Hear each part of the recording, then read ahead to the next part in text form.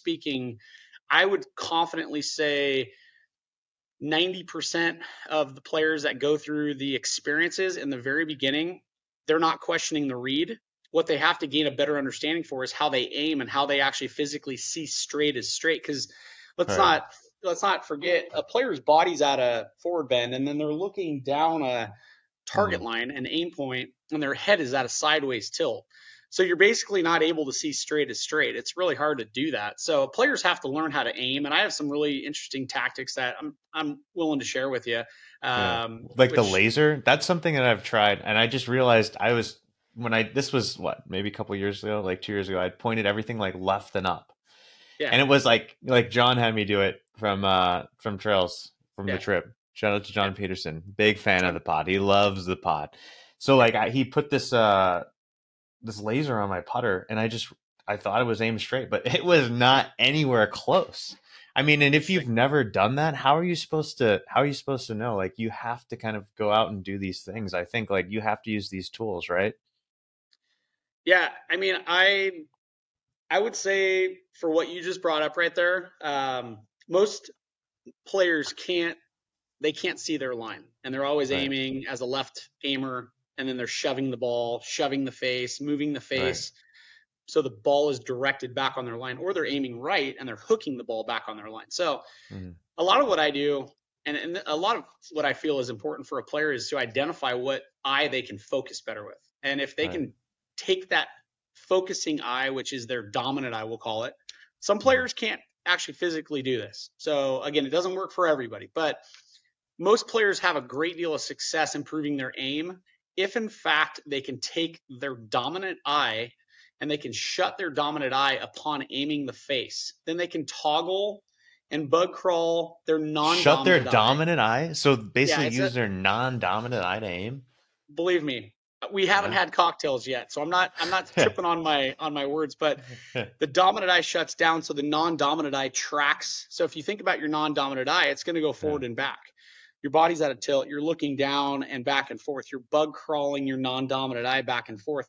If you have both eyes open, you have one eye Mhm. that goes one way and you have the other eye that goes up and around your nose, right? So you're Mhm. basically looking right and then left. So it's really interesting to try. Yeah. So how do you I find wouldn't your dominant eye? Can you give us that tip Yeah, before? I mean, it's real simple. There's a lot of Yeah. different tactics. People that have thrown darts Yeah. typically are going to shut their non-dominant eye.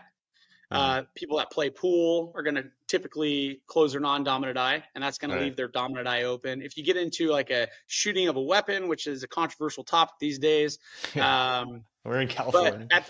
yeah, at the end of the day, I do this with a lot of players, and I'll basically look with both of my hands Mhm. in this triangle form. I'll look through there, and if I can actually see something specific with both eyes open, and then I close my non-dominant eye, and I can still see it, that confirms that I would be, in that case, right eye dominant.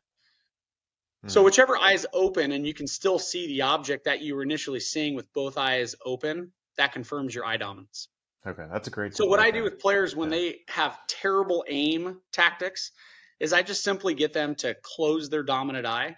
And that dominant eye being closed, it eliminates them having aim irregularities, basically the aiming issues that basically allow people to aim left and right and then Mhm. manipulate the heck out of the motion.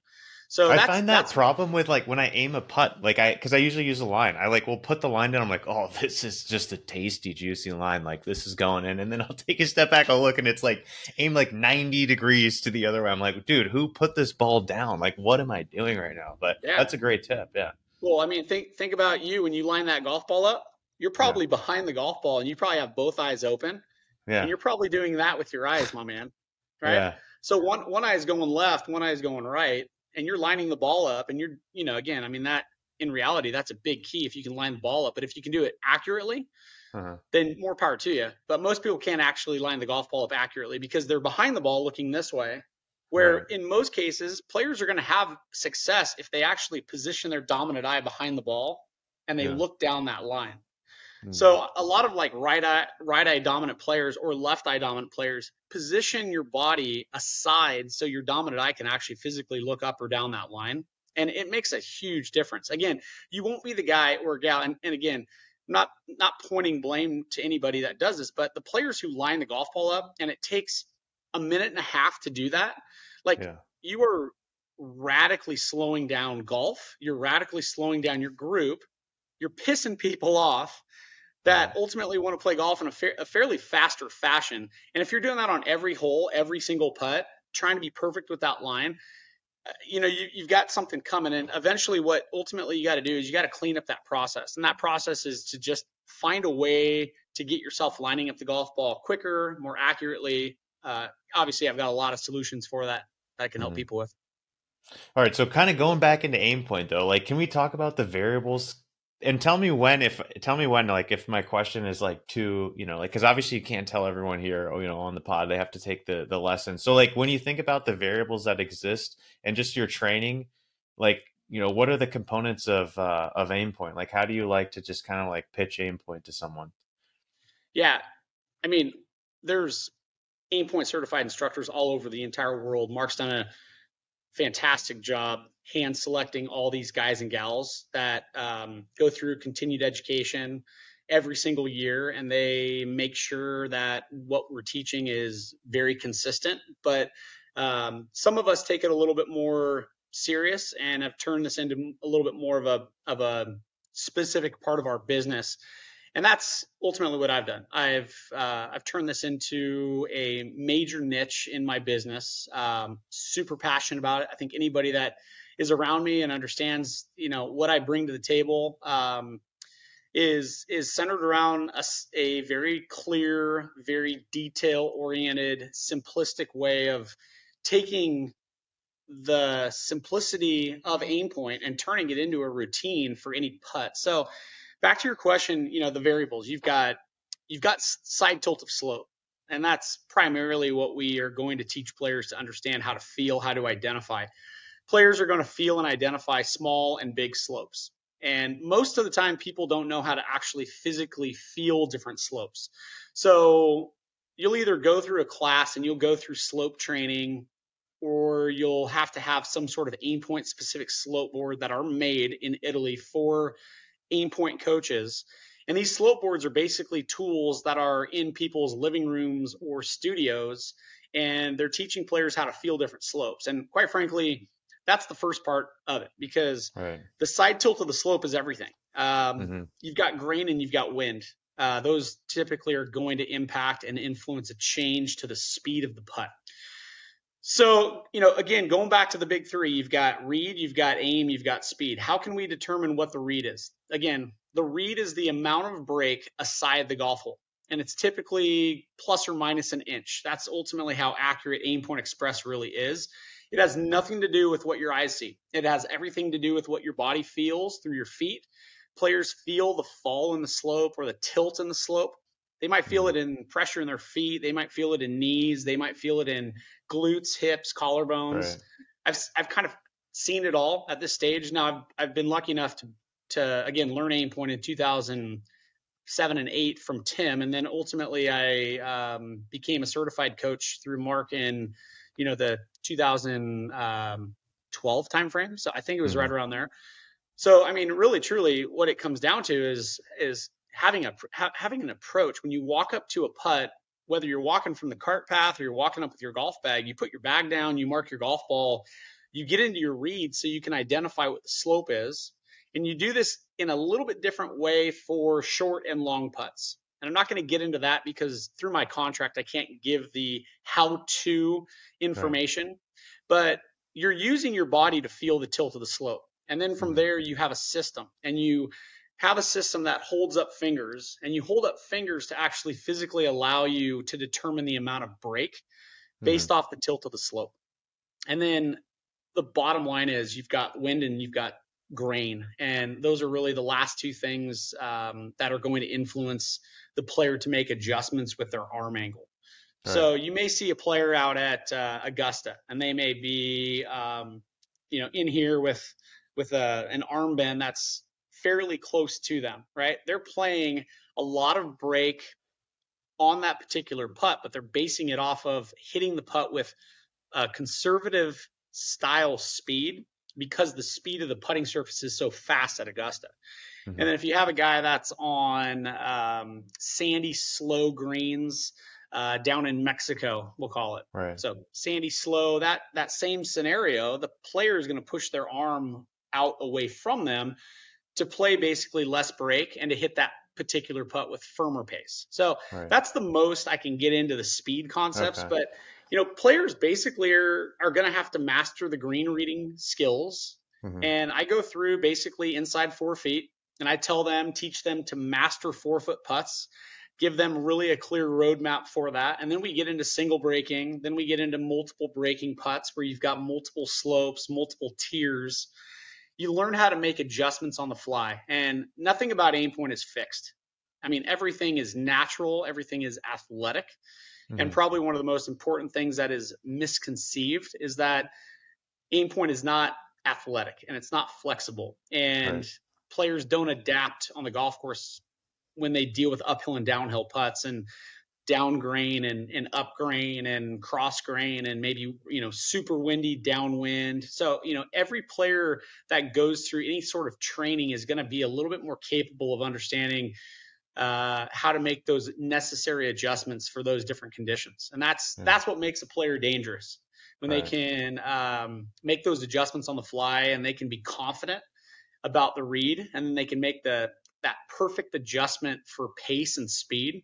And it literally, again, it gets down to the accuracy of plus an inch or minus an inch. That's how accurate Aimpoint really truly is. So it's Yeah. fantastic for anybody to go through No, it's it. And awesome. It's cool to hear, but also like one thing I want to like dive into more specifically, because like you hear about physics, you hear about these variables, and maybe it could sound confusing, it can sound like a lot, but in reality, like kind of just going back and hearing what you had previously said, like you're able to teach this system, this framework to little kids, 6-year-olds, yeah, right? Toddlers. So like, let's talk a little bit about that. Like it's easier to understand. You just have to like give it, the time and practice it. Right. But then for once you sure. have these foundations, this framework, I mean, you're able to leverage this the rest of your life. Yeah. Yeah. I mean, there's some continued training that's involved in in the process of learning and perfecting some of the stuff. I don't know if we ever perfect it. Mark's been really good about always adding new layers of thinking and learning, Hmm. especially for coaches, so we can go to our audience of players and we can say, hey, I need to get you in here, I need to show you this. And it's not a pitch to try to generate lesson revenue. Again, Right. it's getting a player to realize, hey, I need to see you for half an hour, or come to my advanced class and go through this, and you're going to take these 3 new nuggets and apply those into your process. Um, the young kids, again, when I learned that Mark basically called the Aimpoint Express, the first version of it, the thumbs up read, that's basically where you start to learn that the width of typically the finger, this is where personalization for me as a coach goes into it, because some people have shoestring fry or like steak fry, sausage fry fingers, Yeah. right? Yeah. uh, but those players have to know what they're looking at with their Mhm. fingers. And the thumbs up approach, in my eyes, was a very simple thing. The kid could look at it and go, oh, the flag is here and I'm literally trying to hit it here. And Mhm. then we started to evolve and turn that into a green reading approach and a system that was just like, it was just awesome for any level player, any age, to go through and just kind of give them a very simple checklist of events that they go through. And it literally is, a player is given 10 seconds. And that 10-second window is like, get your job done, walk up, mark your ball, clean it, toss it to your daddy caddy, whatever, whoever's your caddy, Mhm. and get into your read and confidently come back with a decision made and literally implement that decision for the putt. Like literally, it's that quick of a decision and you're done. All you're into is your practice stroke, and then get up there and hit it. Right. And like the mind is only going to work and complicate things when you take more time and you look at more angles from behind the ball, behind the hole. Go to the middle, do the Phil Mickelson looking down with like 3, 4, 5, 6, 7 practice strokes. Next thing you know, your routine's like 4 minutes, Right. all of the playing partners, and now the rules officials on your group, because you're playing so slowly, because you're making so many extra things happen. And honestly, then you forget to even hit it with good speed because you're so Mhm. caught up in like, oh shoot, what is the read? Should I play more break? Should I not play more break? So it is really, really simple, but I would definitely ensure making sure that your listeners go into setting with a certified Aimpoint coach, because there's Right. a lot of manipulated stories about Aimpoint with Mhm. people that have maybe gone to it and not gone through the actual certification process as an instructor. So, make sure if you're going to try to learn Aimpoint, go to aimpointgolf.com and just pull up the instructor in your area. Mhm. And I think you'll confidently walk away from that experience, and you'll be pretty floored with the fact that you can get on the greens and you can be like, this is awesome. I Yeah. literally don't have to panic about what this putt's going to do. I have a mindset